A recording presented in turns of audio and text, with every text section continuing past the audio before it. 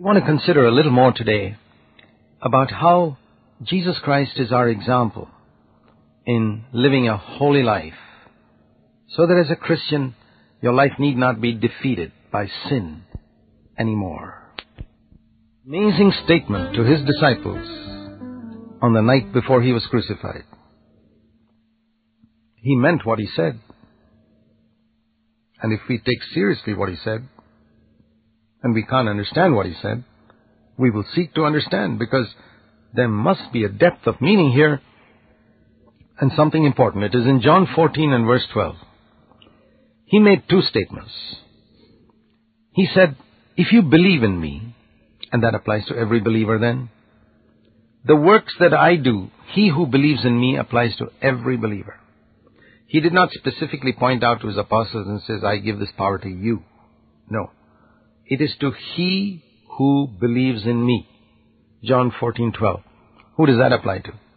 Well, if you're one of those who believe in him, it applies to you. And what did he say? He who believes in me, the works that I do, shall he do also. In other words, Jesus was saying that you, now listen carefully, you can do the works that Jesus did. Is it true or not? Well, either Jesus was telling the truth or he was telling a lie. I believe he was telling the truth. He never told a lie. He's not teasing us. He really means it, that the works that he did, we can do. And then he said, greater works than these shall such a person do, because I go to the Father. What does this mean? What were the works that Jesus did? We immediately think of his raising the dead and feeding the 5,000 and walking on the water. Well, those were some of the works, but he did a lot of other works too, like putting his arms around a leper and comforting people who were in sin, and forgiving the woman caught in adultery, and forgiving those who called him Beelzebub, the prince of devils. Those don't look so spectacular, but those are also works that he did. So what did he mean by the works that he did? Can we use one phrase to sum up all the works that he did? Yes, we can. And that was, he obeyed the will of his Father. He did the will of his Father. Those are the works that he did. If his Father wanted him to walk on the water, he walked on the water. If his Father wanted him to put his arm around a leper, he did that. If his Father wanted him to forgive a woman caught in adultery, he did that. If his Father wanted him to wash the disciples' feet, he did that. His works were works of obedience to the Father, not just miracle works. And so, when he said that we can do the same works, what he meant was we can also obey whatever is the Father's will for us. Now, if it is not the Father's will for you to raise the dead, you can't raise the dead. That's all. Man has gone to the moon, but when Jesus was on earth, he didn't go to the moon, because it was not the Father's will for him to go to the moon. He didn't even go to Rome, leave alone the moon. So, we find that it's not a question of accomplishment. If it is the Father's will for you to feed 5,000 people with 5 loaves and 2 fishes, you can do it. The point is, what is the Father's will? Whatever was the Father's will for Jesus, he did it. For example, for 30 years. He never fed the 5,000 or walked on the water or raised any dead person or even healed a sick person, because it was not the Father's will. But he still did his Father's will, though, during those 30 years. So, in a nutshell, we could say that the works that Jesus did were works of obedience to his Heavenly Father's will. And when he says the works that I do, you can do also, what it means is everything, listen carefully, every single thing that is in God's will for your life can be done. Definitely. And how did Jesus do all that? He did it through the power of the Holy Spirit. And when the disciples were filled with the Holy Spirit on the day of Pentecost, as we read in Acts chapter 2, they received power to do what? They received power to do the same works of obedience that Jesus did. That is, to do the will of the Father. And if the Father wanted them to heal the sick, they could do it. To raise the dead, they could do it. When the Holy Spirit came and filled them, they received power to do the works that Jesus did. What does it mean when it says in John 14:12 that greater works than these shall he do? That's referring to leading other people into this life. Because I go to the Father, he said. What would happen when Jesus went to the Father? He would send the Holy Spirit. And the Holy Spirit would now be able to come and dwell in people's hearts after the day of Pentecost. And that would enable people to come into this life. Let me give you an example. After 3.5 years of preaching to the disciples, Jesus could not make even 2 of them one. He prayed in John 17 that they may be one as the Father and the Son are one. But they were not one. They were all aiming for the highest seat. They were all wondering who is the greatest. Well, if 12 people are thinking who is the greatest, all 12 of them, they are certainly not one. They are divided.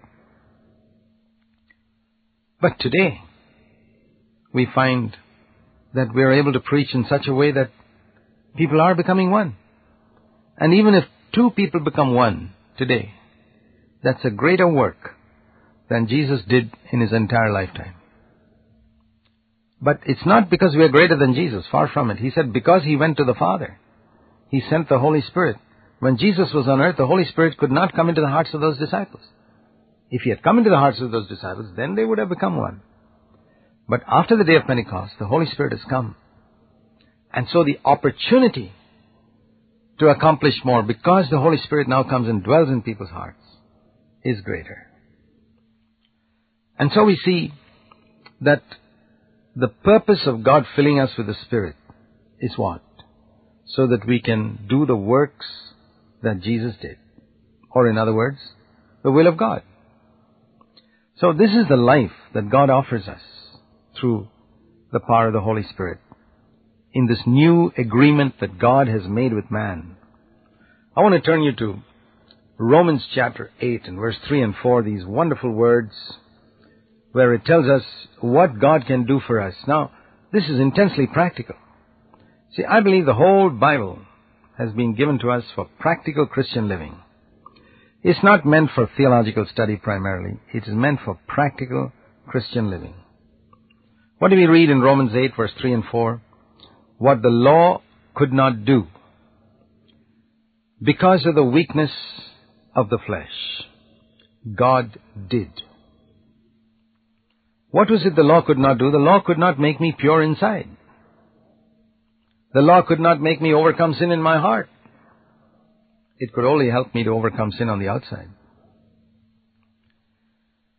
God, how did God do this? He sent His own Son in the likeness of sinful flesh.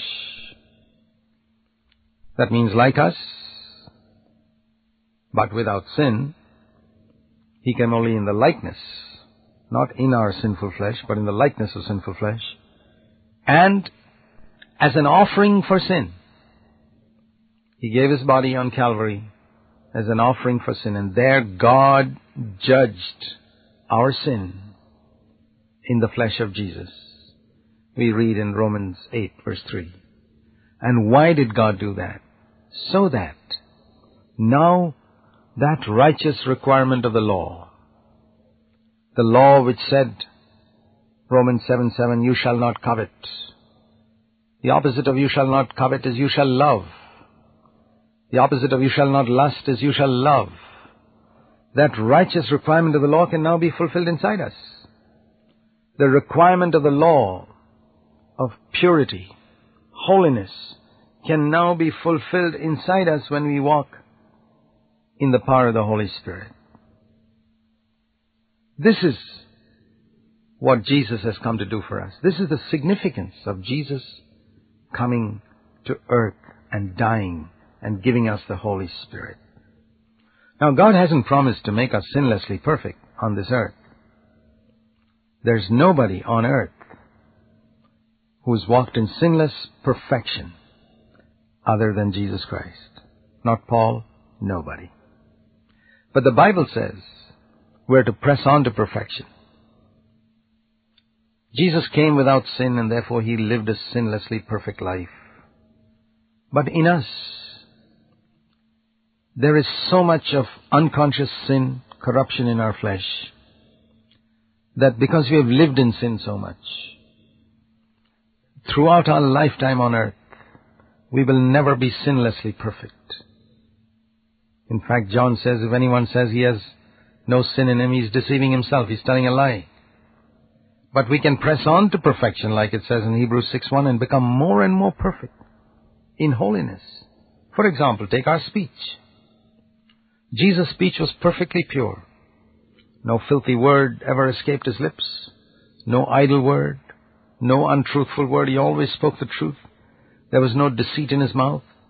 You could not engage Jesus in useless conversation. You could not engage Jesus in discussions about evil concerning other people. No, His mind was pure. He used material things, but He didn't love them. His holiness was inward.